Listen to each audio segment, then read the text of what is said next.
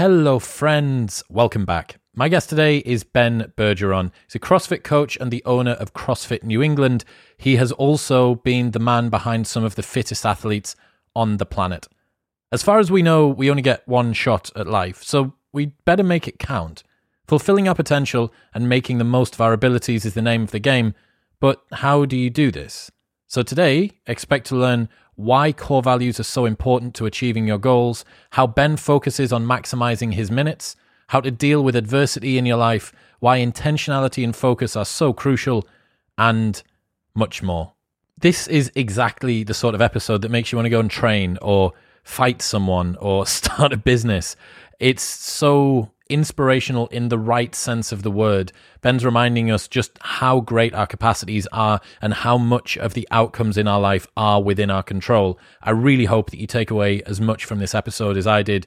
It's been a very, very long time coming, and I'm very glad that I finally managed to get Ben on and introduce him to some of you.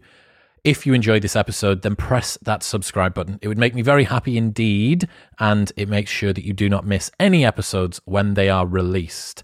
In other news, this episode is brought to you by MyProtein. That's right, I've joined the MyProtein team, and I couldn't be happier. I've literally been using their products since I was in second year at uni, when their website was like a WordPress form, and you could make your own blend of proteins with horny goat's weed and Tribulus Pro in there. I'm super, super stoked to have them as a partner on the show, and they've given me basically one code to rule them all. So if you go to bit.ly/modernwisdom, that's bit.ly/modernwisdom, you will be able to see all of the products from MyProtein that I use and recommend. And if you use the code modernwisdom, it will get you the biggest discount available at that time. So you don't need to go chasing different codes for different products or trying to work out if there's a sale on or not. Modern Wisdom, one word as your code, will get you the biggest discount available. If sales are on, it'll increase at least 37% off everything site-wide. That includes clothing, supplements, proteins, foods, and everything else. But it also increases around about sales time, Black Friday. Modern Wisdom is the code. bit.ly/Modern Wisdom is the site to go to. That's how you can access my unique shopping list. You can see all the products I use and recommend on there. Their Impact Whey Protein is phenomenal, and it's been one of my favorites for years and years. It's also got some awesome protein bars on there, and their Supplement Towers. It's such a little thing, but Supplement Towers means that you can prep your proteins, you can prep your supplements, get them all stacked ready for the week so that you stack the deck in your favor. Not only that, but this code works in America, in Australia, it's available worldwide. So finally, I'm starting to get sponsors to realize that 1/3 of you are listening from across the pond or round the back, which is, I guess, where Australia would be. But yes, you can get this deal anywhere that you are living, as long as it's planet Earth, obviously. bit.ly/Modern Wisdom and the code Modern Wisdom for at least 37% off and oftentimes more on everything by MyProtein. In other news, this episode is brought to you by Reebok and their fantastic Nano 11 training shoe. If you haven't already upgraded your shoes from whatever it is that you're using now to the Nano 11, then now is the time. You can get 20% off everything site-wide at Reebok.co.uk. This code also works in Europe, and it should auto redirect you there. Sorry, America people, no Reebok discount for you just yet. But if you're in Europe, take advantage. 20% off everything. It means that you can get a pair of Nanos for £89, which is criminal. The Nanos are the most comfortable, stable, supportive shoe I have ever trained in. It's really hard to overstate just what sort of a difference it makes to your training, especially if you're lifting and needing a stable surface. All of the weight that you're picking up is going through your feet. You need to have something on your feet which is going to make you feel confident that you can squat or deadlift or even curl or press, whatever it is that you have in your hands. You need something like the Reebok Nano 11. On top of that, their Myoknit shorts and t-shirts are fantastic. You can get the 20% discount on hoodies, on all items for men and women. Head to Reebok.co.uk and the code MW20 to get a pair of Nanos for under 90 quid. I mean, what else do you want to say? Go and check them out. The new colorways are awesome. You will not regret buying this pair of training shoes, and they will have an impact on how you feel in the gym. Reebok.co.uk and the code MW20 for 20% off. Go and upgrade your shoe game today. But now, it's time for the wise and wonderful Ben Bergeron.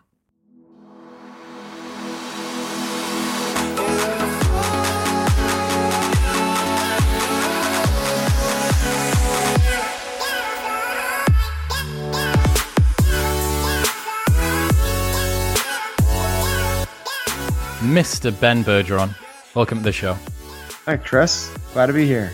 I'm really happy to have you here, man. It's been a long time planning. Very glad that we finally got to sit down. Well, that's because you were traveling the world. It's hard to get you to settle down and from your adventures. That's true. Dubai was fun briefly. Today, I want to dig into your principles for excellence. This is like your specialist subject, right? I don't think I'm a specialist in anything. I'm a generalist, I would say. Yeah, and excellence. I don't think it's like an oxymoron, right? Like you can't be a specialist in excellence because it's so elusive. It's like that's why it's the idea is like to chase it. It's not to own it. Like you're not going to get there. So at least I'm not there. All right. So what does excellence mean to you? Like, what is it? Yeah, it's a good question. I in real time, I'm going through my head right now. I was like, you should have a good answer for this, and I don't. It's like I wrote a book called Chasing Excellence, and you ask, like, what is excellence? It's wow, that's something I should have an answer to. But really, it's a catch-all term for greatness. It's a term for achieving what you want to achieve. It's life on your terms. It's world class. It's being incredibly proud of something. And I think that it's supposed to be you can put all these like, what is, it goes from the spectrum of like world class to like Bill and Ted's Excellent Adventure, a slang word to whatever it means, whatever you want it to mean. To me, though, when I say the word excellence, it means like the best of your ability. That's what it really means. Is like, and that's why it's about chasing that, because you're never, call it maximizing your potential if you want to, which is a complete unknown. No one knows how much potential they have or what they're actually capable of. And you could also argue that people every now and then exceed their potential in some extraordinary circumstances. People actually perform better than they are capable of because they get whatever these magical powers are. That people can lift a car off a child, whatever it might be, or there's these kind of moments that people have where they get to these incredibly deep flow states where they magnify their own abilities by twofold, whatever it might be. So I'm not so interested in the definition of what excellence is. I'm more interested in what are the practices that we should put into our everyday lives to get as close to whatever that term might be as possible. Because whether it's fulfillment, whether it's success on your terms or success on society's terms, whether it's winning, whether it's freedom, whether it's the disciplined pursuit of less, whether it's kind of like it's up for you to decide what excellence is. And then the pursuit of that is fairly consistent across all those different domains, right? I'm not writing anything that anybody that's kind of dabbled in this world, like I'm not doing anything unique. I'm just putting it through the prism of a coach. That's it. Like I'm taking the same things that have been talked about for years, whether you talk about it from the early Stoics to the monks to the Abraham Lincoln to the Ryan Holidays to the James Clears to the Stephen Coveys it's all like the same principles put into action. It's just I'm putting them through my own like little prism and the things that I've found worked, and I'm learning a lot more than continually. And, when I wrote the book, I don't even know when, I guess it was 2016, and that's 5 years ago. There's a lot of things in the book that I'm like, I'm not like, damn, I wish I didn't write that, but I don't agree with it anymore. There's some interesting things that I've just changed perspective on. What are some of those? I put in the book, like, one of the tenets, so basically the book that I wrote, it's called Chasing Excellence, and it's these, half dozen or dozen or so different characteristics or principles that people, at the time I was saying that these are the kind of the tenets. These are like the things that people need to have in order to become quote unquote excellent. And things like that, things have changed. Like, one of the ones I said was positivity. And the idea behind that was people that are in a positive mindset. I know you're preparing to give a TED talk. So when you go on stage, if you're in a positive frame of mind, you're a lot more likely to knock it out of the park than you are if you go out there and like, I'm going to fuck this up. This is going to be terrible. Like, oh my God, what if I stumble on my words? What if I forget my words? Like, it's kind of obvious, right? Everyone knows that. That's like success literature 101, visualization 101. But what's interesting is when you kind of dig into it, there's a case to be made for negativity. So in terms of prisoners of war, people with a negative mindset live longer than the optimists. The pessimists live longer than the optimists. The optimists say we'll be out, and this is the Stockdale paradox. This is there's a lot of examples of this, but basically the people that live the longest are the ones. It's not the people that are like, it's okay, we'll be out by Christmas, because Christmas comes and goes, and they're still in prison. That's like, okay, we'll be out by Easter. Easter comes and goes, and they're still in prison. And all of a sudden, it rolls around to next Christmas, and they die. They die of a broken heart. Well, it's also not the pessimist. That's kind of obvious. Like, a pessimist is not the optimal state to be in either, because the pessimist goes, this sucks so bad. Like, I can't believe this. And they just end up eating themselves alive of negativity, and they're not going to thrive. You can't thrive in a negative mindset. But you could also create that same parallel to, let's say you have you're 3 months out from your TED Talk. When you're 3 months out from your TED Talk, I'd rather have you have a negative mindset. Because when you have a negative mindset, you're going to think about all the different things that can go wrong. And you're going to mitigate those things. But then when you walk on the floor, I want you to be in that flow state, in that positive, optimal mindset. So it's not really just like positive versus negative. It's not as binary as that. If you're a salesperson, again, I want you, when you're preparing for that sales pitch, to be a little bit negative. Like, what are all the things that they could say? What's every question? What's every hole they could punch in our sales presentation? Then when you walk in the door, be like, yo, we got this, because you're so prepared. But the only way you're prepared is if you've been willing to brace for the hard stuff. Optimists have a tendency to go, the sun is always going to shine. The grass is always green. There's unicorns growing in the backyard. There's rainbows everywhere. Well, that just is not reality. Like, reality is there is struggle, there is suffering, there is hardship in life. So the way I would frame this now is it's not about positive or negative. Maybe the Shakespeare thing, but there is no such thing as positive or negative, but thinking makes it so. So let's embrace harsh realities. Let's prepare for the worst. Let's be ready for the easy roads if they come, and celebrate them along the way. But to me, it's more about being an extreme realist. Like, I would rather have people be a realist than an optimist or a pessimist. What I got confused of was, like, when you walk on the floor, I'd rather be an optimist. And I got confused with a little bit about, like, the enjoying the journey so much. And like, for people that are trying to truly, another thing I talked about was passion. Like, screw passion. Like, passion is like, when you find passion, people are excited for you. Like, Chris, I'm so happy that you found something that you enjoy so much. I'm so happy for you. Like, passion. That's not going to get you to where you want to go. Where you want to go is obsession. Like, world class, like, it's reserved for people that are obsessed.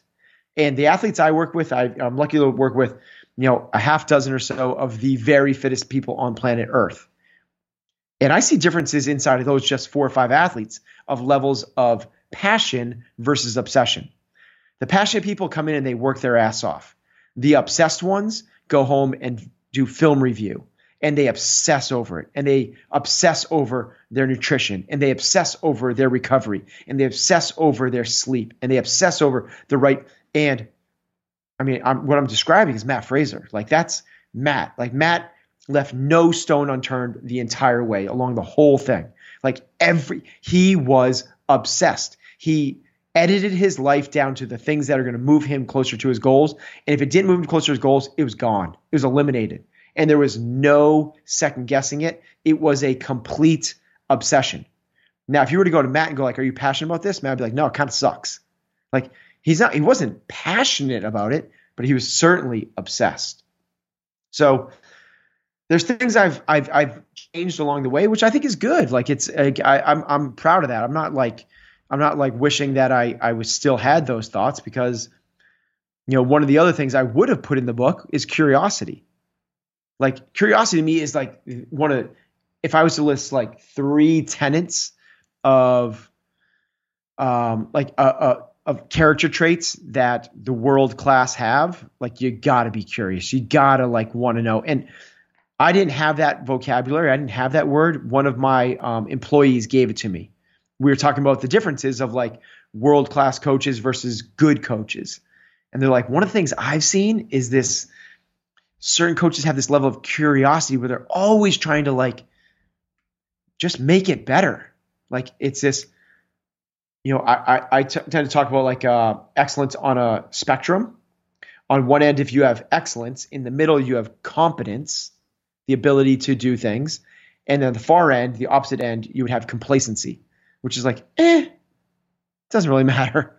Whereas excellence is like geeking out about every tiny little thing. It's the obsession. But the only way you get from competence to excellence is curiosity. If you're cool with being good, like, then you're cool with being good, and you're not going to, you'll stay there. Not right or wrong. I think you need to be competent in most areas of your life, because you're not going to be able to be excellent across the board. You don't need to be excellent at doing your taxes. You just need to be competent at doing your taxes. Holy crap. I just like literally the call I had before this was with my accountant.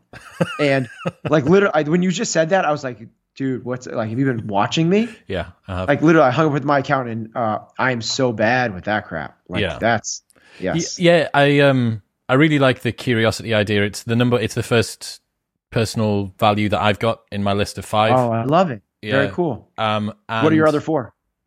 So it spells cases. Curiosity. I want to learn about myself and the world around me. Adventure. I want to meet new people and have experiences. Selfless development. I want to improve myself and then teach other people what I've learned. E, excellence. I want to make the most of my minutes. I want to fulfill my potential. And S, self-care. In order to be everything I want to be for everyone else, I have to look after myself first. Cases. Good for you, man. That's great. I love it. Yeah, I think curiosity is a very scalable way to constantly be pushing towards more, because curiosity is all of the good stuff around relentlessness without any of the bad stuff. Like the grinding side, the Gary V hustle and grind side of relentlessness is the bit that people kind of realize is going to be the grind. But the curiosity side is just constantly fulfilling an inquisitive nature. I want to know more. I want to know more, not I have to know more. Yeah, before people even start thinking about excellence, is there something they need to do beforehand? Before they start learning your tools and tactics and strategies and what are the tenets, do they need to do something before? Well, I love what you just laid out there in terms of this. It's beyond the grind, right? It's this level of curiosity of just better for betterment's sake, right? It's like just the evolution of our being. So I talk about this in terms of like the hierarchy of mindset. So I'll get to the question you just asked. I'm going to revert back to the earlier thing you said, because I think it's really interesting. Because I think it ties this conversation together. And to me, we need to give a language to mindset. We need to be able to create the prism and know where we are on the spectrum. Because what everyone does is they go resilience, grit, fortitude, mental toughness, tenacity, like passion, perseverance. Okay, like what do we do with those things? Like what do we do with that? And the more you kind of get exposed to those things, it shows the gap of where you actually are. So what I would like to know is, for this moment that I'm experiencing right now, how am I doing? And I think about that in terms of 4 different layers, 4 or 5 different layers, levels. Level 1 and the lowest level is the victim mindset. The victim mindset, you have no control over the situation, and you are truly just at the whim and the mercy of the world. And you give up total control and responsibilities. There's zero ownership. That is the worst level, and probably people that are listening to your podcast and mine, they're not there. But maybe in like every now and then something like that pops up, and where like the boss says you got to work on the weekend, and maybe they slip into it for a minute, right? It's like, oh, woe is me, that sort of thing. Most of people though would be a little bit above that level, which to me is the pessimist. And the pessimist goes, it's not like the woe is me as much as it's just like, this sucks. All right, I'll work this weekend. But it's a negative. It's a negativity they're bringing to it. And what we know is people won't perform well if they have a negative mindset than an optimist mindset, which is the next level, which is obstacles, not opportunities. I'm sorry, opportunities, not obstacles, right? You got to work this weekend. Okay, got it. I've got to work this weekend. That's an opportunity for me to do this, this, and this. It's not. So the lowest level is the victim. The next level above that is the pessimist. The level above that is the optimist. And that's where most people stop. They're like, we got to surround ourselves with positive people. We got to be glasses half full. We got to enjoy the journey and all that stuff. And that's when I wrote my book. That's was like, that's the top. And what I realized is, I've already alluded to it as a little bit, I would rather have the extreme realist, Ray Dalio's words, like, which is people that embrace harsh realities, accept life for what it is, and realize that there is going to be struggle, there is going to be strife.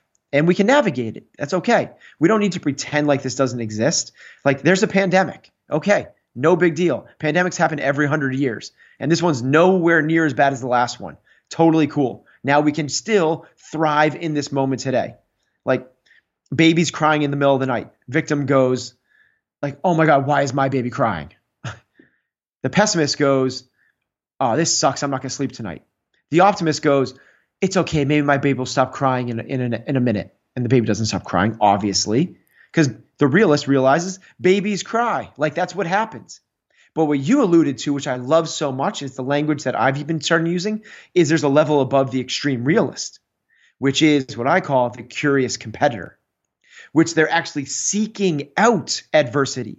They're seeking out challenges. They're seeking out hardship. They're seeking out the hard conversations because they know, they're seeking out the discipline because they know it's only through those actions that they forge their character.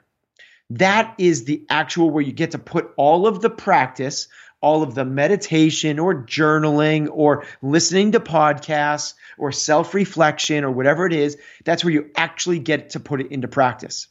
And people in our space, like the CrossFit world, know this. That's why we choose this sport. We recognize that the greatest adaptation is between your ears.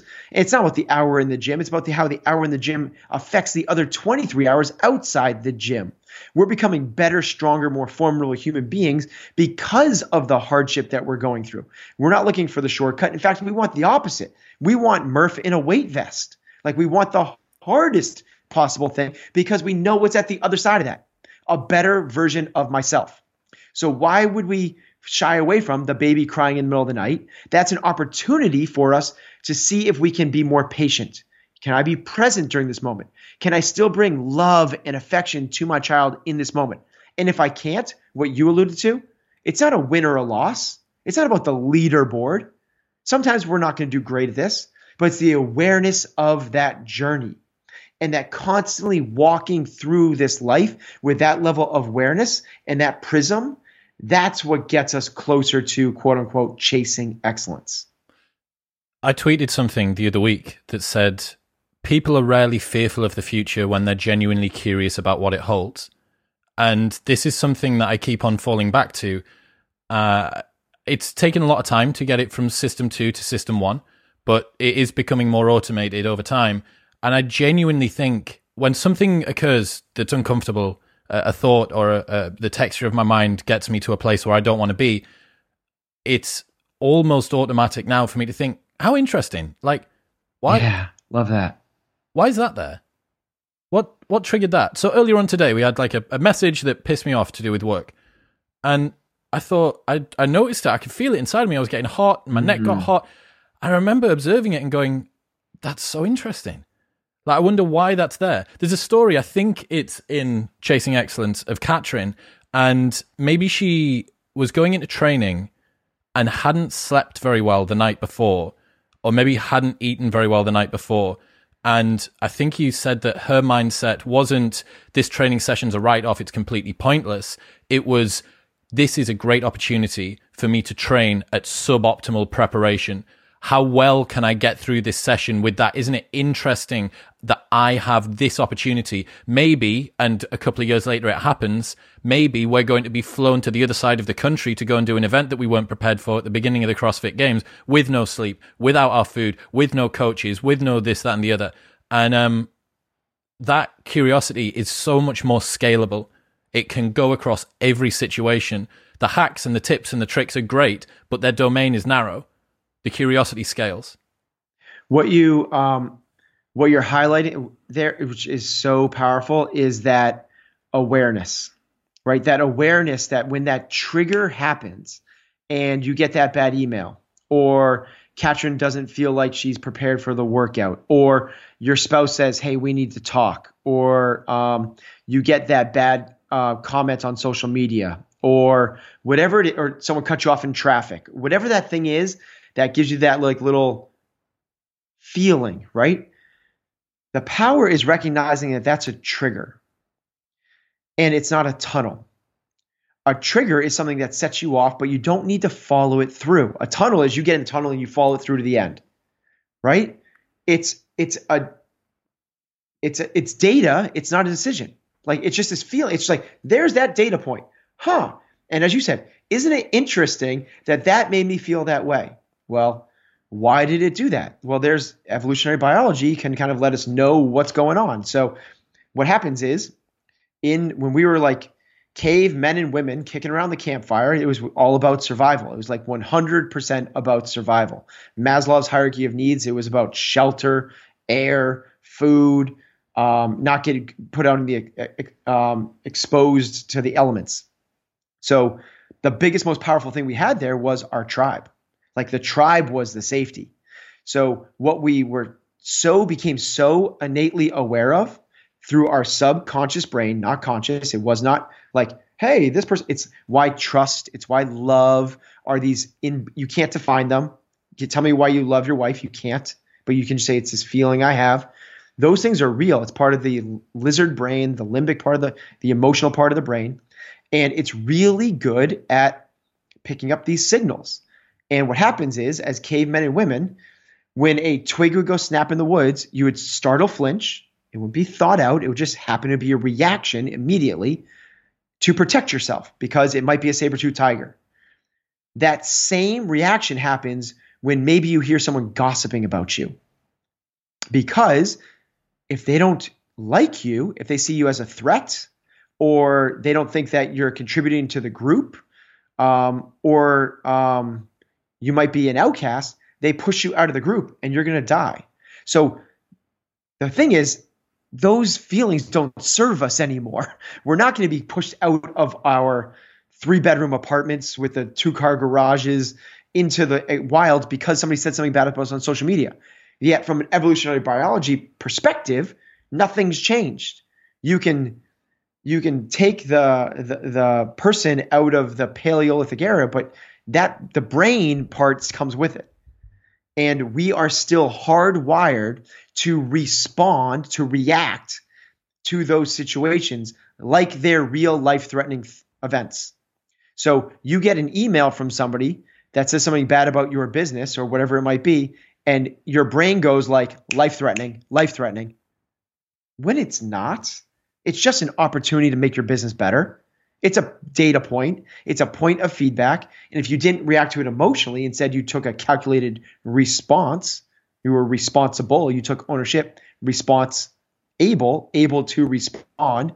You did it calculated. You did it through a thought out process, something that you're going to be proud of later on. That's going to be productive. Those are all characteristics of responding, as opposed to reacting, which is emotional, overreacting, instinctual, something that you're going to regret later on, unproductive. It's the way amateurs act.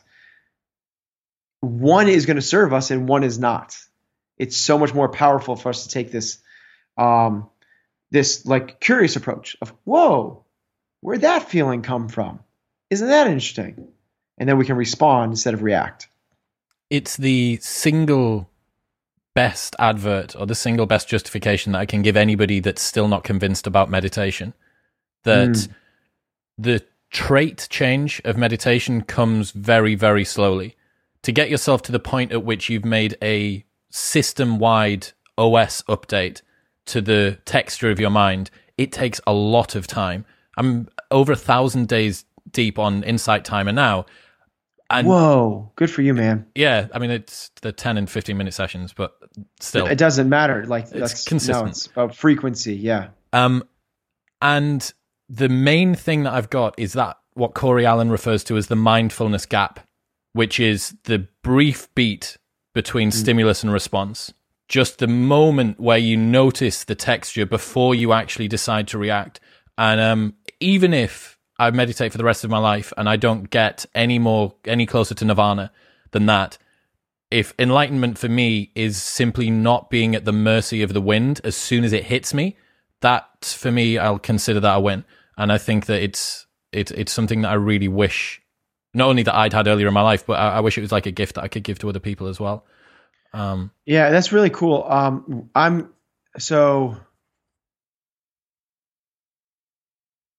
I've been very introspective for a long time and kind of like trying to figure out my values and principles and who I want to be and what I want to stand for and how I want to spend my time and how I want to react to certain situations and where I want to put my energies and all that stuff.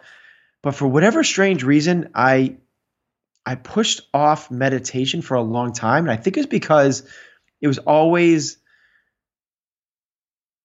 sold to me as it's a great way to become calm and lower stress. And I'm a fairly calm, low stress person. So I was like, I don't see if that's the carrot at the end of the race, like I don't think it's a race worth racing. And I got kind of tricked into meditation when I started doing Wim Hof. So I started doing breathing, practicing, not realizing I was going to be falling into a meditative state. So I'm on day about 55 of Wim Hof consistently. I've missed, I think, 2 days along the way. And it's a really powerful breathing technique. And then afterwards, you sit in this incredibly deep meditative state. And I had these amazingly powerful awakenings really, really early on. And of course, like there's the roller coaster of like some of them suck and you wish that you could go back to the good ones. And it's not linear and it's such is the journey of all of our lives in every single form or fashion. Why would meditation be any different? But it's again like I only wish that I had found this earlier, and to the point where I'm doing research on the super high achievers, 10 years ago, and everybody's journaling and everybody's meditating, and I'm like, not for me. Like, how arrogant. How asinine. Like, oh, this is the best in the world across the field. Everybody's doing these two practices. But not I'm for like, me. I got it. How funny, man. And then, yeah, I mean, I'm only, and here I am again, kind of like espousing how amazing it is. And I'm only a few months into this thing, but I realize how ignorant and arrogant I was in that field, because I agree with you. It's an incredibly enlightening practice. The moment that you realize that you can step into your own programming is the day that your life changes, as far as I'm concerned. The fact that you know that you don't have to be at the mercy of the next thought that comes careering into view. Like it's like watching traffic on a road. You don't control whether the traffic comes or goes. But yeah, so getting back to the excellence discussion, is commitment the foundation? That's the first chapter from Chasing Excellence. Is that still kind of the first tenet that people need to take on board? No. So and maybe this is why, because what you just said there is like the when you feel like you can control the operating system in your inside of you, like it's the first step of the rest of your life, and you tend to take control. I sort of found that a different way than meditation. So that's like I found this through another portal, and that's probably why I was like, oh, I don't need it. So to me, it starts with, in terms of like the pursuit of excellence, it starts with not necessarily commitment, because what the hell are you committing yourself to? Like, how can you commit to something where you haven't figured out what that should be? So to me, it's knowing thyself, and that what better way to try to figure that out than meditation and journaling. And for that, you need solitude, you need the self-reflection, you need a bunch of different things. And that is a practice I did. So I spent a lot of time trying to figure out, what is it that is going to make me fulfilled? And that's a word I use all the time. So if I was to write the book again, it'd be called Chasing Fulfillment, because that to me is the most important thing. It's not about excellence. Excellence is subjective. And are you just trying to impress other people? Are you looking for the applause and the accolades? Are you looking for the awards and the trophies? That to me sucks. Because what you might end up doing, which a lot of people do, is they get to the top of the ladder only to realize the ladder was leaning up against the wrong wall. Like that's my biggest nightmare in the world, is to be chasing excellence to something which ultimately does not matter. Like, oh my God, I worked my ass off, like worked so damn hard for what? Like, so my first step is, I think the most important thing is what you've done, your cases, right? Which is establish to you, what is it that you want to, what are the values that you want to use to guide your life? Like, what do you believe in? Like, who are you as a person, and what do you want to get to the end of the race with? So otherwise, what you do is you let other people decide that for you, either the education or your parents, or the normal traditional route is going to be laid out for you. And you're just going to be the lemming following along. And maybe you're a really good, fast lemming, or you're a really smart lemming, or you're really good looking lemming, but essentially you're not making decisions of where you want to be. And you actually you control the directives of your life. And to me, it's like, when you understand that, like I talk about in terms of like the circle of control, like what are the things that you ultimately control in your life? And you have to put all of your effort into those things in which you can influence, and ignore everything else. What I think people don't realize is how much they actually can influence. People are like, well, okay, so I can't, I don't like my boss. Okay, can't control my boss, so I'm not going to worry about that. Like, I don't like the weather. Can't control the weather, so I'm not going to worry about that. I would say, like, what are you talking about? Like, you can control who your boss is. If you don't like your boss, like, quit your job and get a different job. You are not a victim. Like, if you don't like the weather, there are plenty of places in the world that have better weather than where you are living right now. Now, if you live in Maui and you don't like the weather, like, then you're just a pessimist and I can't help you. But like, if it's that much, if it means that much to you, take control. People are like, well, I can't move because my family's here and I care about my family. Okay. If that's actually true, cool. Like, family is a real value to you. Then understand why you're here and stop complaining about something that now you can't control because you're going to be here. And to me, it's that understanding of what is it that really means a lot to you? What is important to you? What is your identity? Like, who are you? For me, I love your cases. To me, it's the 4 L's. I found that, and I've fumbled through this a bunch of different ways. And I've been tracking this on a daily basis. I have about 25 things I track on a daily basis. And it's, for me, it's live, love, lead, and learn. So you've got rid of legacy. Yeah, I got rid of legacy. Yeah, good call. Wow, I'm impressed. Legacy is outside my control. And what legacy to me is like, do I want people to, I was using legacy. I didn't want people to erect statues of me. I didn't want people to write books about me when I was gone. I realized that I'm going to be one generation stardust. Like, my kids will remember me.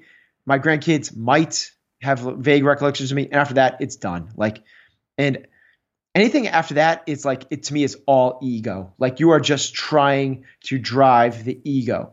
And it's the last thing I want is I'm trying to melt my ego as much as I possibly can. So, legacy never was supposed to be about that for me. Legacy for me was like, I want to be the hero of my kids' lives. So I just wrap that into love. To me, it's the love aspect of it. So once you kind of figure out what those things are, and it's nice to have alliterations or acronyms for sure. Because I think that those carry weight because you got to be able to know them. If you're like, people are like, what are your values? What's important to you? And you go, hold on, let me pull up my notes. You always forget the fourth one or something. Yeah, exactly. It's probably not that powerful to you.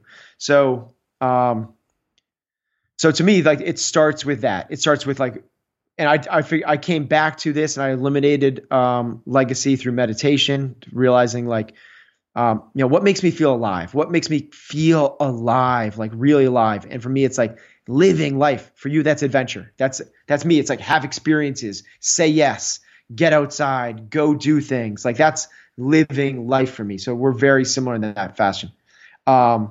Learn is curiosity for me. So it's the same thing with me. It's like I feel so alive when I'm becoming like honing skills and figuring stuff out. And the curiosity thing is just like, like curiosity to me is like the fastest way into a flow state. Like I just love like, oh my God, like, yes. Love is basically, it's about me. It's my family. I love like family means so much to me. I'm a family first guy. If it's comes down to this or that, and that is family, it doesn't matter what this is. Like it's going to go away. And then the last one's lead, which I found is like, I like being a coach like that. There's a reason I became a coach is I like, I feel really good. I feel really fulfilled when I'm helping other people. And I've tried to do this in other ways, like giving to charity or teaching or, and nothing fulfills me quite as much as the leading thing. And it works for me in business too. So when I'm like, helping develop our staff or whatever it might be, like I love that aspect of things. I like the responsibility of it. I like having trying my best to help other people. So to me, that's where you start. And then from there, we can get into the commitment thing. And there it becomes like the daily actions. And then it gets into the next stuff. Got you. Let's talk about commitment. How important is it?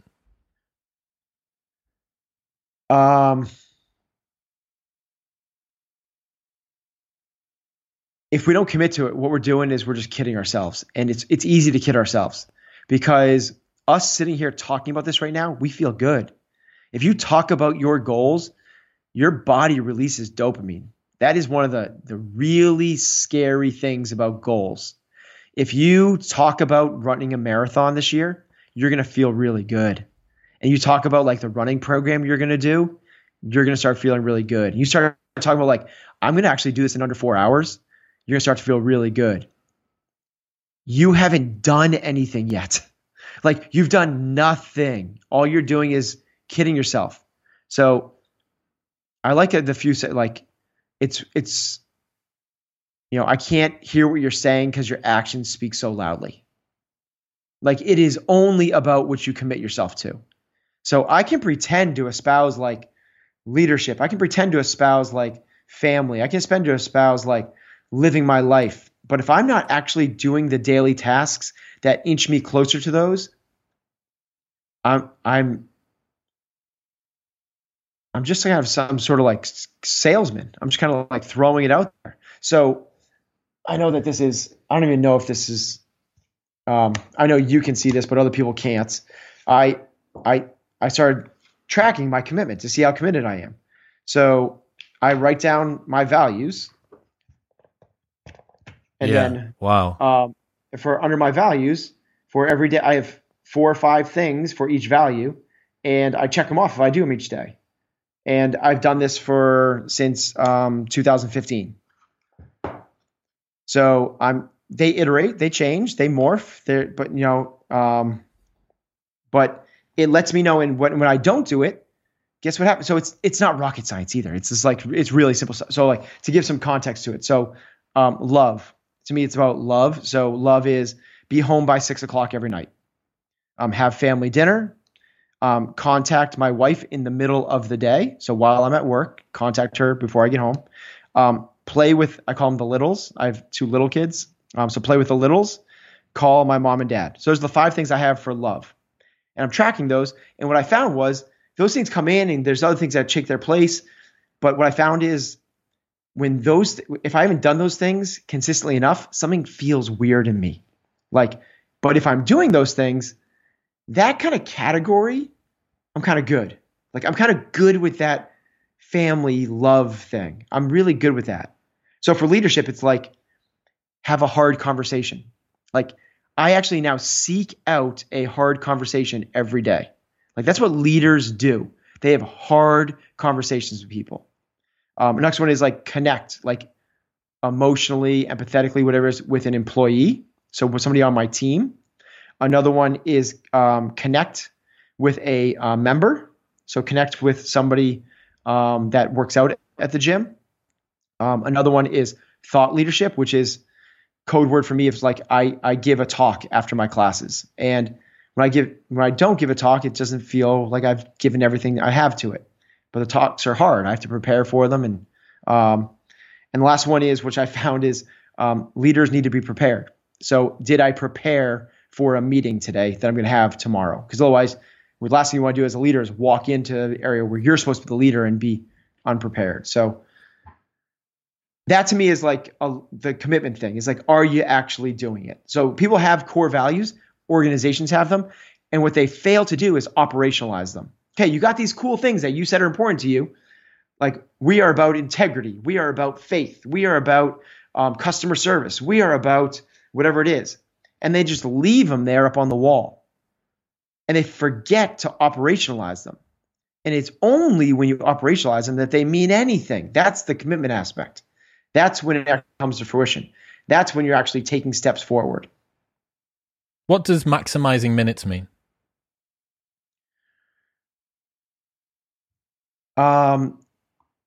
So in Stoic philosophy, I'm going to butcher it, but it's amor fati, I believe it is, which is that love thy fate? Love thy fate. Yeah. No, it's the other one. It's the one. So there's 2 sides of it. It's the butchering it. It's the idea that we're all going to die. Is that not memento mori? We're all going to die. Like, again, embrace harsh realities. You only have so much. So this is kind of cool. When you think about like, okay, I'm going to live to 90. Cool. And people are like, oh, all right, cool. And I'm in my early 30s. It doesn't put that much urgency into anything. When you change it to how many summers you have left.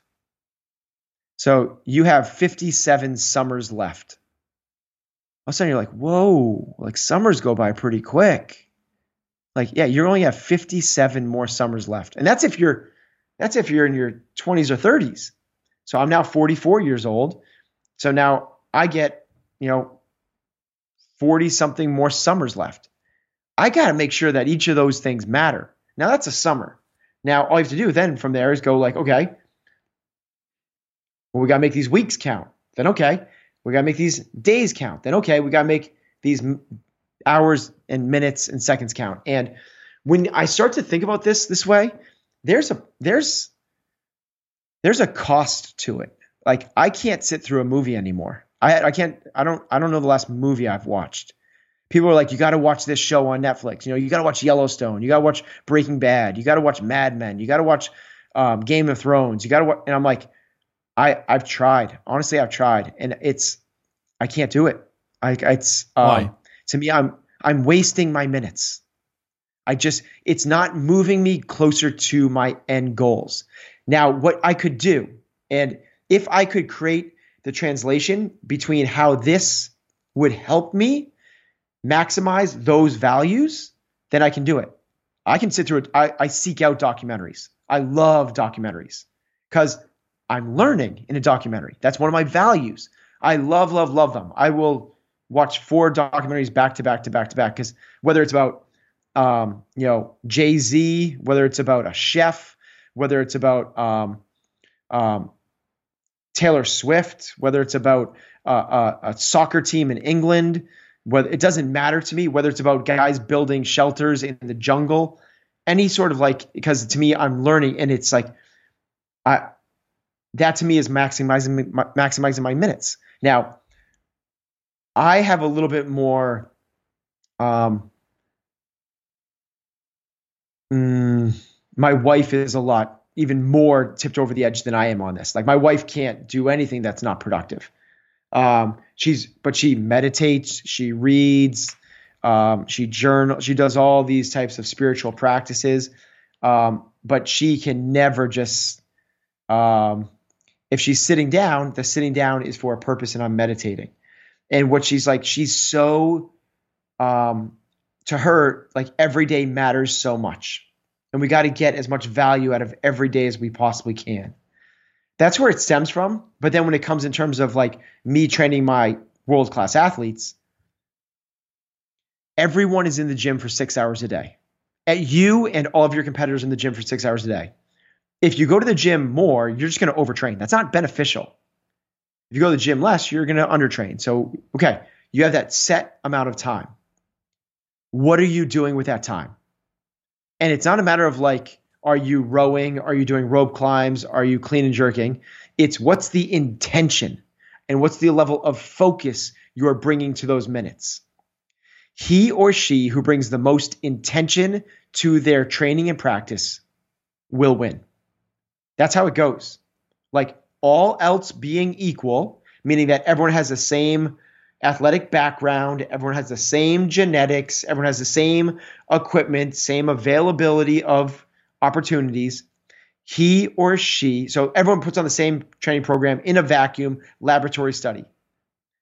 Everyone knows that certain people are gonna do better than other people, even if they're twins and they have the same identical makeup, because some people are going to bring more intention to their practice. To me, that's what maximizing minutes are. Don't let the minutes slip away. People like to say that time is the most valuable resource because it's the only non-renewable resource. I like that. And that's where this maximizing minutes idea comes from.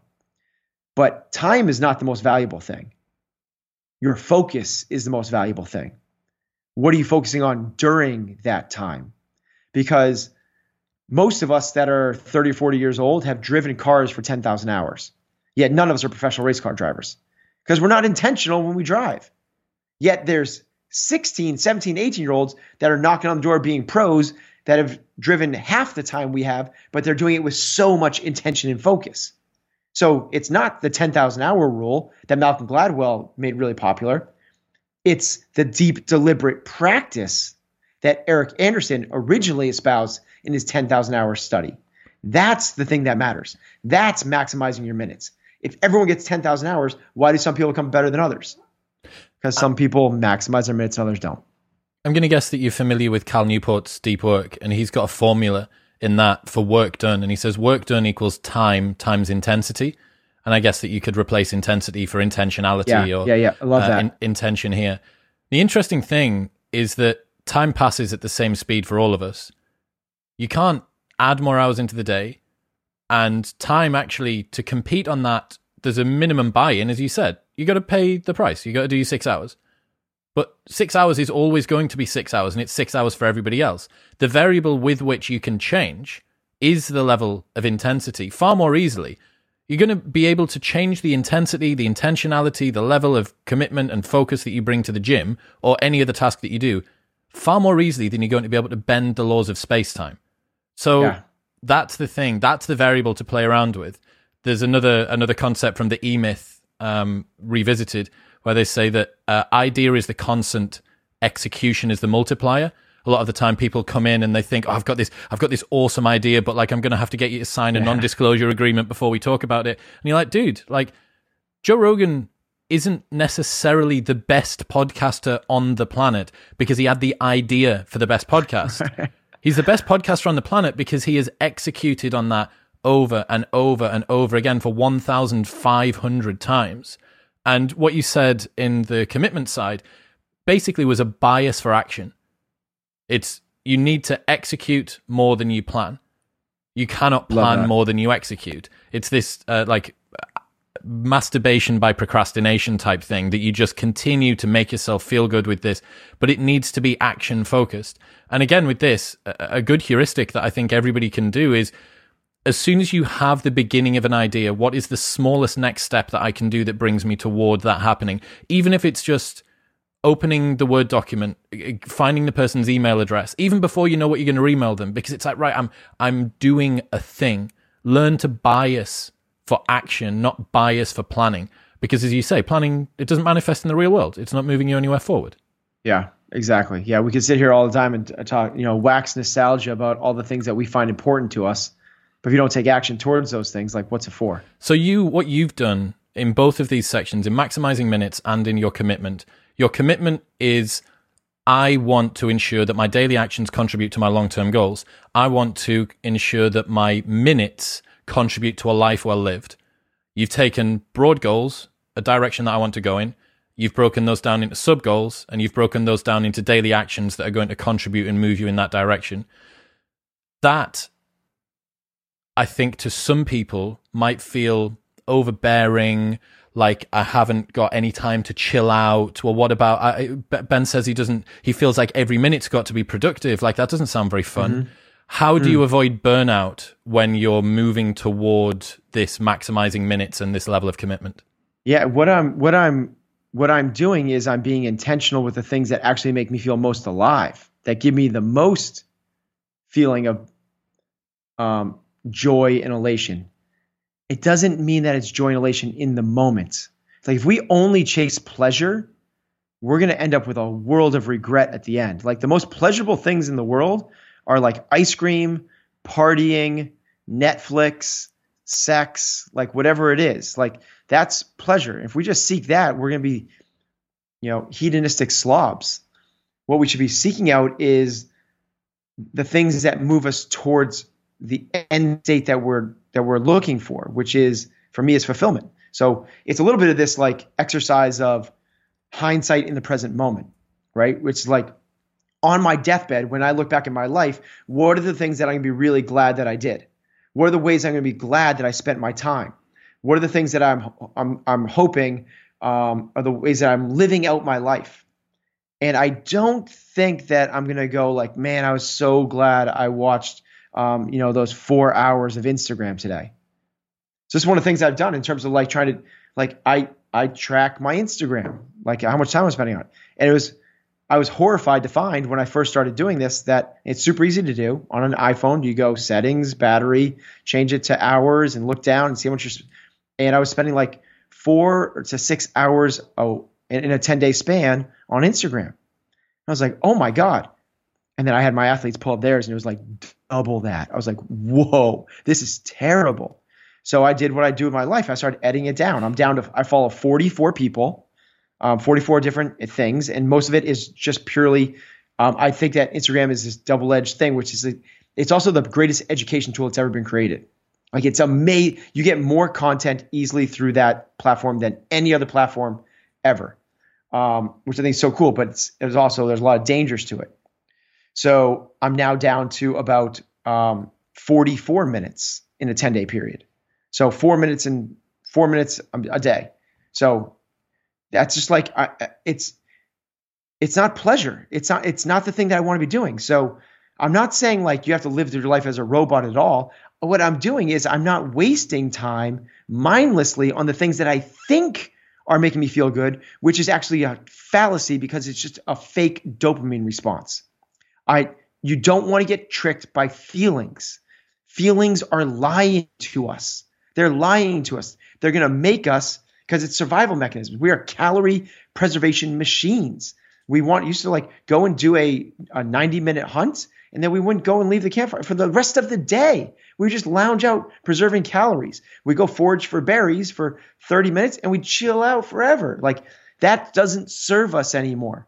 And this idea of like the Netflix binging of watching 9 episodes in a row of Gossip Girl, I think I'm going to get to the end of that and be like, okay, where did that help me live my life? Where do they help me love more and create better, stronger relationships with the people that mean the most in my life? Where do they help me lead other people, help give back? Where do they help me learn the curiosity and grow myself as a human being? And maybe Gossip Girl will give me some good tips and maybe we'll win. Yeah, maybe.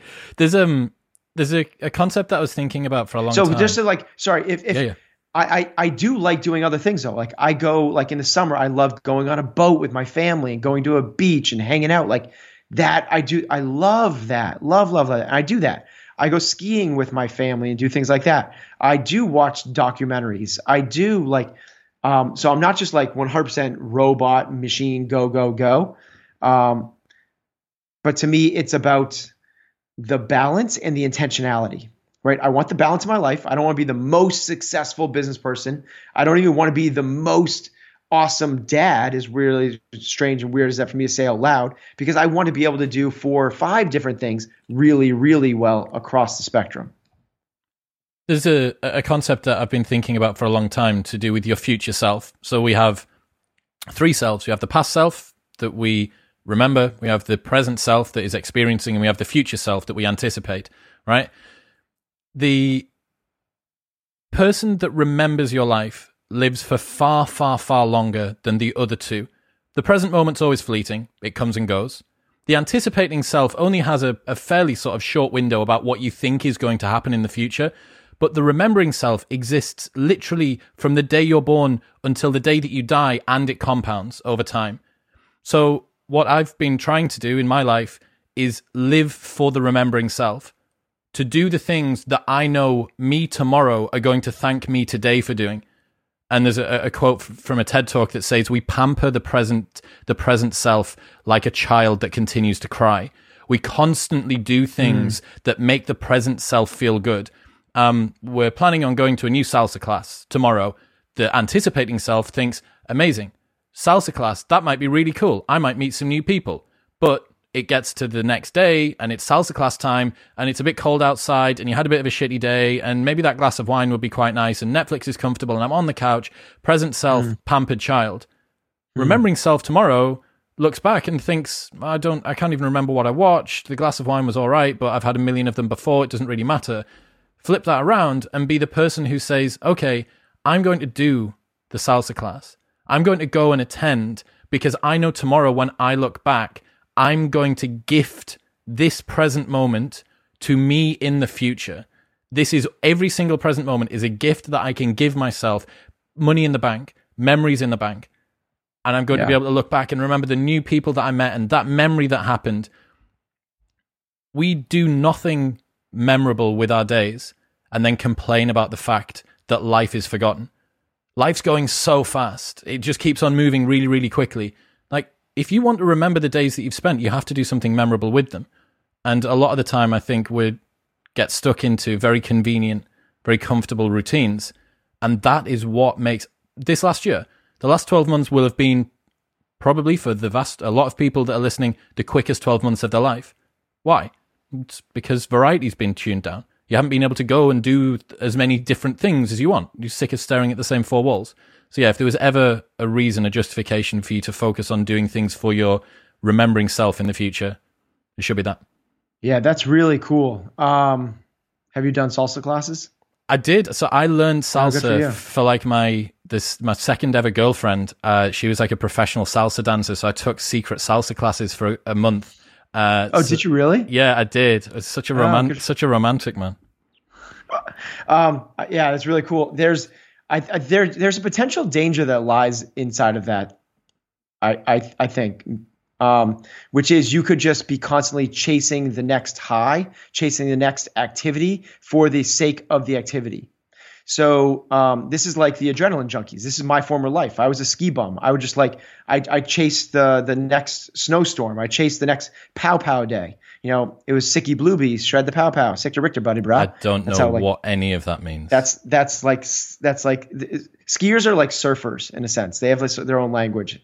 But that's what it was. And what I found out was after doing this for 2 or 3 years is yes, you have a lot of really cool experiences. But are they truly fulfilling you?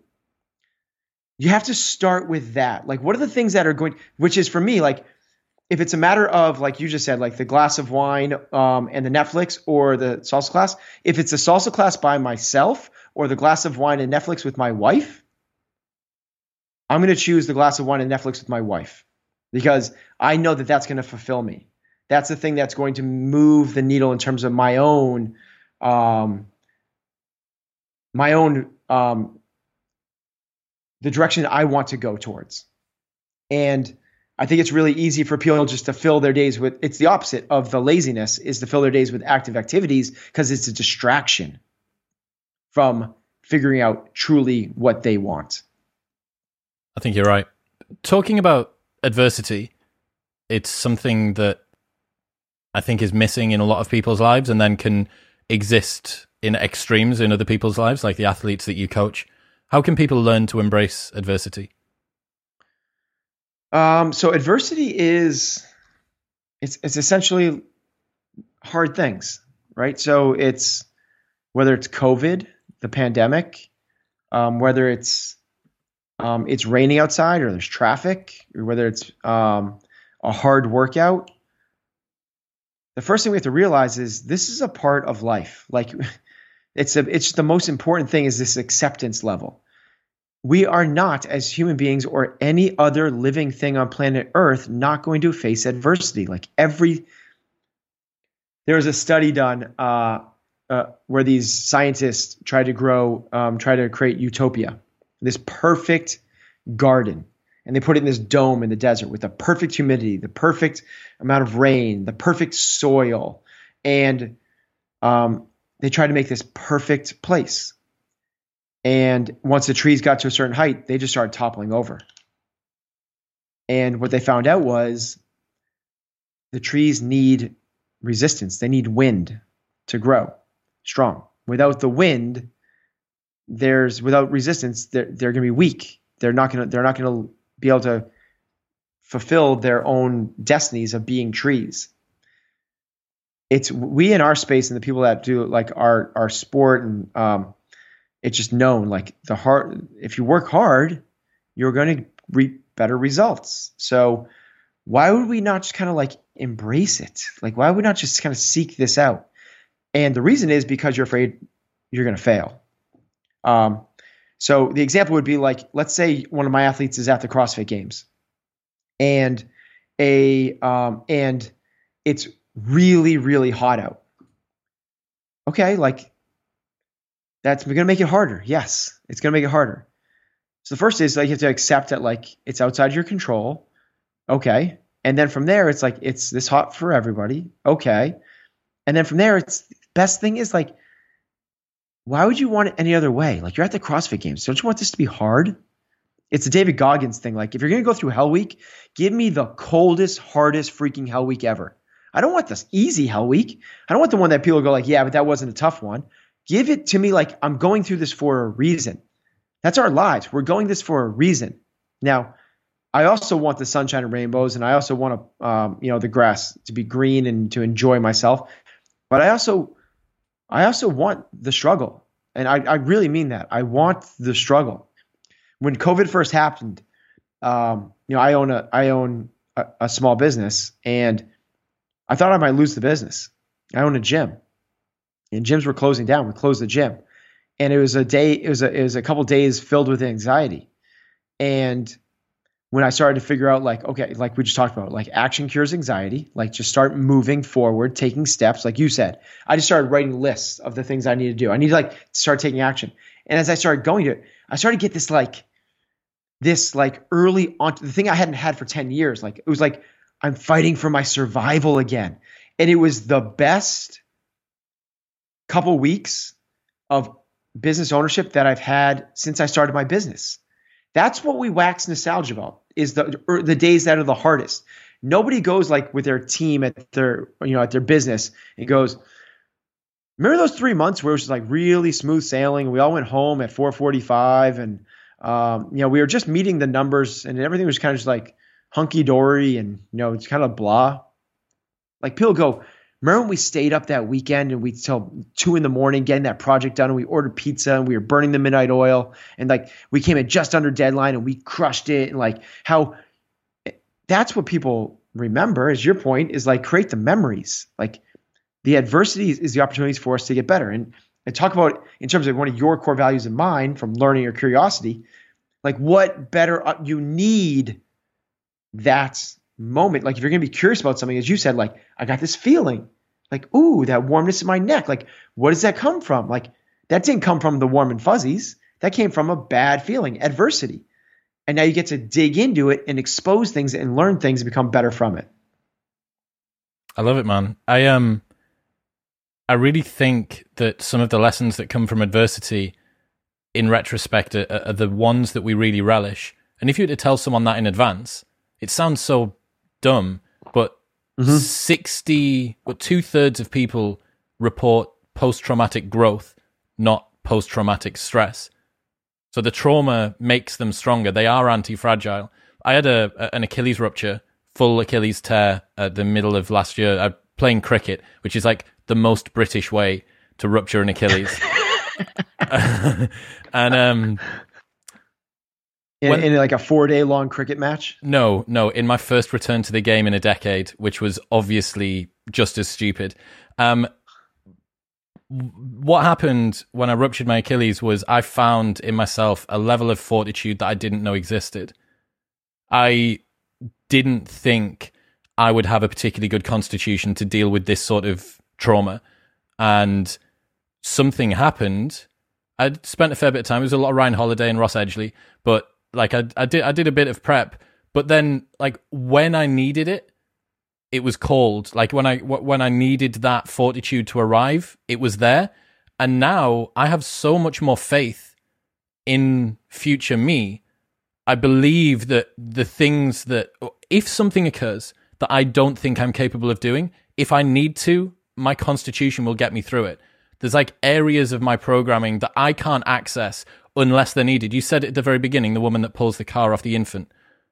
There are things that you can do that you don't know that you can do. And for the most part, you're not crew or the pilot on Spaceship Human. You are fucking cargo. You are along for the ride and your programming is running the show. And for you to think that you know the levels and the limits of your potential is... you're believing the hype in a way that is not only untrue, but also not productive. You can do things that you don't know that you can do, and you won't know that you can do them until you need to. Boom. Talking about confidence, I want to know how people can build confidence. It's just preparation. I mean, it's the same word. Like people are confusing, like, if they're trying to create confidence, you don't create it. Confidence is a side effect. It's the result of something. People are like, okay, go on the field and be confident. It's like, what? Like, get on that stage and be confident. What? No, you earn confidence through your preparation. If you put in the work, you know that you can do this. Now, what I would ask of my athletes and what I would coach people to do is to define success in controllable terms. And when you start to do that, confidence becomes a lot more attainable. Because if confidence is I'm going to win, well, winning and results are outside your control. So now, how in the world could you be confident when you don't even, when you have no direct impact on the end result of what you're doing? So if you define success in, regardless of the adversity, regardless of the circumstances, regardless of the score, regardless of what happens, I am going to give my very best effort through this. Okay, that you can, yeah, cool. If you know you can do that, that's confidence. That's what that is. And then if you bring a high level of preparation to that endeavor, now we're really talking. Like, because that's what it is. Then really, whatever situation pops up is probably not going to be new. Like imagine you're a football team or whatever it might be, or a business navigating a new situation. Well, if you've prepared for those situations, you can be confident for sure. But I think people think that they can call upon confidence, and you can't call upon confidence. It's the net end result of preparation and effort. Confidence needs to be earned. There's a Naval Ravikant quote where he says, self-esteem is the reputation you have with yourself. you'll always know. And I think we look at people because we only get to see that the outward display of confidence. And you see Beyonce on stage, or Matt Fraser at the games, or some cool dancer person up on a stage somewhere, and you think, like, look at that confidence, and you go, well, what's the difference between confidence and so much preparation that you know even your worst effort is far better than you need it to be? Yeah, right. That. Yes. That's confidence. Exactly right. What advice would you have for a young guy or girl who feels like they've sort of built for more than they're currently achieving? So they're stuck in a bit of a mediocrity rut, and they know that they've got potential, but they're kind of bogged down. Like, is there a realization that you can give them to snap out of it? Yeah, it's a great question. Yeah, I don't know if it's a matter of, I don't think that snapping out of it really exists and without the work, right? Like, so if you've done your 1,000 days of meditation, you might have this snap moment, but it's coming from the other thousands of days that you've done this. So to me, it kind of starts with that first piece that we talked about, which is, like, pull yourself out of the matrix, right? Like the operating system the words that you use, which I love, is there is this either already self-designed program running you, and then you're also inside of the matrix where the society is just guiding you. And basically you're just kind of like trying to walk down the hall without bumping into the walls. Like, that's not, like, pop your head up and look at the entire maze and go like, wait a minute. I don't want to be in this game. I want to go play that game over there. So if people are feeling bogged down, if they're feeling like they have so much more attainable, I would say that you probably do. And if you can't figure out what that thing is that you want to do, so what you said, Chris, is like, I would just go start having some experiences. Like, you just need to start experiencing things, because you learn so much more through experience and action than you ever will sitting and staying stuck. You can't. I'm a big fan of fast, big decisions. Like, when 9/11 happened, I was working in a bank in Boston, like an investment bank, and that was enough for me that was a snap moment for me. And I was like, this is not for me. I don't want to play this game. I'm going to go, I want to have impact. I left the investment world, moved out to Wyoming to try to get some space and some solitude and be a ski bum and figure out what I want to do with my life. And that's when I came across that. I was like, I want to do fitness. Like, this is this is when I feel alive. So one of my principles, one of my like guideposts is blur the line between work and play. Like, I love doing this with you, Chris. Like, if I was like, am I at work right now, or am I playing right now? Right? It's the same thing. Like, when I'm coaching my athletes, like, I'm not working. Like, I'm doing what I love to do. And when I'm running and leading the business, like, that's what I love to do. And when I don't, Mondays and Saturdays are the same. Like, it's just like, I'm always like, find something that you love to do. I know this is so cliche. It's the most cliche thing in the world, but I thought I loved to ski. So I went out to become a ski bum. And that's when I realized it wasn't just chasing the next big wave or the next storm. That didn't really ultimately fulfill me. I wanted more. So then I made the next big drastic decision, which was, let's move back and start a training business. And just start going and doing that. And if you fail, you fail. Like, when I did there's plenty of things that I did that, like, I was about to say that I failed at, but I don't really believe in failure. I just don't think it's a thing. I think that you do things and you just learn from them. You just and you have another experience and you learn from that. And some of them come out the way you expected them to, and some don't come out the way you expected them to.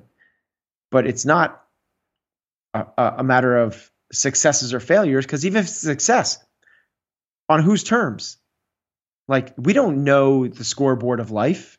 So how are we going to define successes? So that's why, to me, I've come down to this fulfillment word, which is don't chase joy, don't chase pleasure, but certainly don't chase what mom and dad told you to do or what society's telling you to do. Certainly don't just do what you're doing now because it's what you did yesterday and the day before and the day before that and the day before that. Pop your head up, take a look around and go, what do I want with my life? And when you come to that answer, maybe ask yourself why a couple times, because it's the asking yourself why. So we have this thing like ask yourself the 5 whys. So, I want to start. I just want to get. I want to ski. Why? Because it makes me feel. I want the freedom and the experience. And just like you keep backing up, and we find out is there wasn't a good why behind that. But it's like I want to start a training business. Why? And it's like I end up coming all the way back to I just feel this incredible responsibility to turn people from potentially liabilities to assets. My biggest fear is that I'm a liability to my family. My family is the whole jam. And my biggest fear is that my family has to take care of me at some point. And I just want to be able to be like, grandpa's here, and go skiing with them and do all this really cool, fun stuff. I want to be an asset at all times. And I want to be able to do that for other people. And that's the reason why. That's my thing. I want to be able to make other people's lives better by being a part of it. I just want to, and I want to be able to do that for other people. And that's a pretty powerful why for me. That's enough to get me really, really excited to get up at 5:15 every morning. And when you can ask yourself that one thing that you go, yeah, that's the thing, maybe we won't be as stuck. That's it, man. I think the best heuristic for whether or not your life has meaning is, are you excited to get out of bed or not? If you're excited to get out of bed in the morning, you have a reason to. If you're not, I think that there's probably some questions to be asked. One thing you've kept on using the word fulfillment throughout this conversation. What I think is fulfillment is excellence with meaning. The excellence without meaning can be perfection for its own sake, but excellence with meaning is excellence with direction. It's going toward a thing. I got a last question. I got asked this on Twitter the other day, and it was really good. So I'm going to ask you it as well. What do you think Ben 10 years from now would advise Ben now? It's a question I ask myself a lot, and that's kind of how I got to where I am, tracking all this stuff and thinking about this kind of hindsight in this present moment right now. Is I think I would go, hey, it's important that you have some levels of success from the business thing. I think that you're going to find a lot of fulfillment out of that. I think you're going to feel value out of that. That seems to be something that you should chase. But more so and equally as important, or let's not forget about also your family, and also let's also continue to learn things as well. And so the biggest thing for me is that I want to create this balance across, if life is made up of family, career, hobbies, spirituality, health, and maybe another thing. My kind of objective is to just sort of balance those at all points. Not a seesaw, but a frisbee on a pencil, where nothing tips too much. It might swing a little bit one way or the other, but I've seen too many times friends and parents of my friends that have chased one of those things too far, and it affects all the others. And what I'm trying to do is create that balance to achieve what I think is hopefully going to lead to a fulfilled life. I think along with that is the thing I'm starting to learn a little bit through this meditation practice would be, so I'm answering this question twice. Let it go, bro. like just like this ego thing, this subconscious pattern recognition thing that we have of like this need to be right and this need for attention and this need for you know, I don't know what, like I'm pretty, you know, it's kind of weird because I have a podcast, I wrote a book, and like I have a social media platform, but I'm a very introverted person. So when people are introverted, it's kind of like, well, that person doesn't have much of an ego. But ego is more than just like the need to be in the spotlight on them and all that. The ego is like, it's so powerful and potentially destructive. And I think my future self would go, try to be more at peace, in harmony with those around you, and just connect more with people. Because I think that at the end of the day, you know, in terms of like we were talking about like chasing experiences, I think if you're chasing connection, whatever the experiences you have, whether it's sitting and meditating with somebody, literally kind of like doing nothing, or bungee jumping, it doesn't really matter. Because it's the connections we have people that are probably going to matter the most. That's such like a fortune cookie way to end a podcast. I think it's right, man. The trajectory that everyone can look to kind of predict where they're going to end up is where older people are. And the vast majority of older people, if you look at them, they're not bothered about, like your grandparents aren't bothered about what car they drive, not necessarily bothered about what shoes they're wearing, not really even too bothered. They've stopped playing status games. Like, what are the things that they're concerned about? They've simplified their life down. They've probably got a little bit more conservative politically. They are not so bothered about sort of chasing pennies, but they're fairly concerned about going to church on Sunday or going to play bowls with their friends or the whatever night they have with their partner. That's what they care about. And we can almost look the same way as evolution works, evolution of life, evolution of a philosophy within a life. That's quite easy to look at. Just look at the people that are older than you. What are they doing? That's probably where you're going to end up. Man, this has been awesome.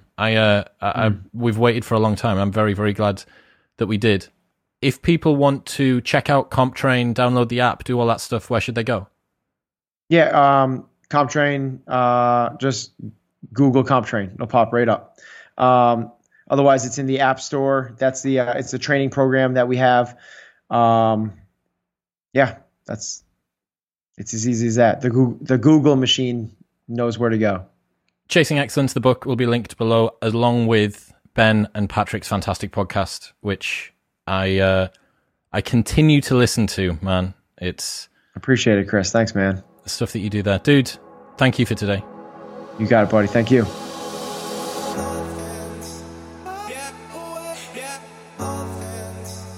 How good was that? If you enjoyed the episode, then please share it with a friend. That's the only way that this show grows, by people like you sharing it with people like you. And also, it would be a lovely favour to me, you know? I had to fight tooth and nail to get Ben Bergeron on the show, so say thank you by sharing it with someone. Don't forget that you can receive a 37% or greater discount off everything site-wide at bit.ly/modernwisdom. That's bit.ly/modernwisdom, and the code modernwisdom for the biggest discount that you can get off my protein stuff anywhere in the world. So Australia, America, you guys can benefit. bit.ly/modernwisdom and the code modernwisdom.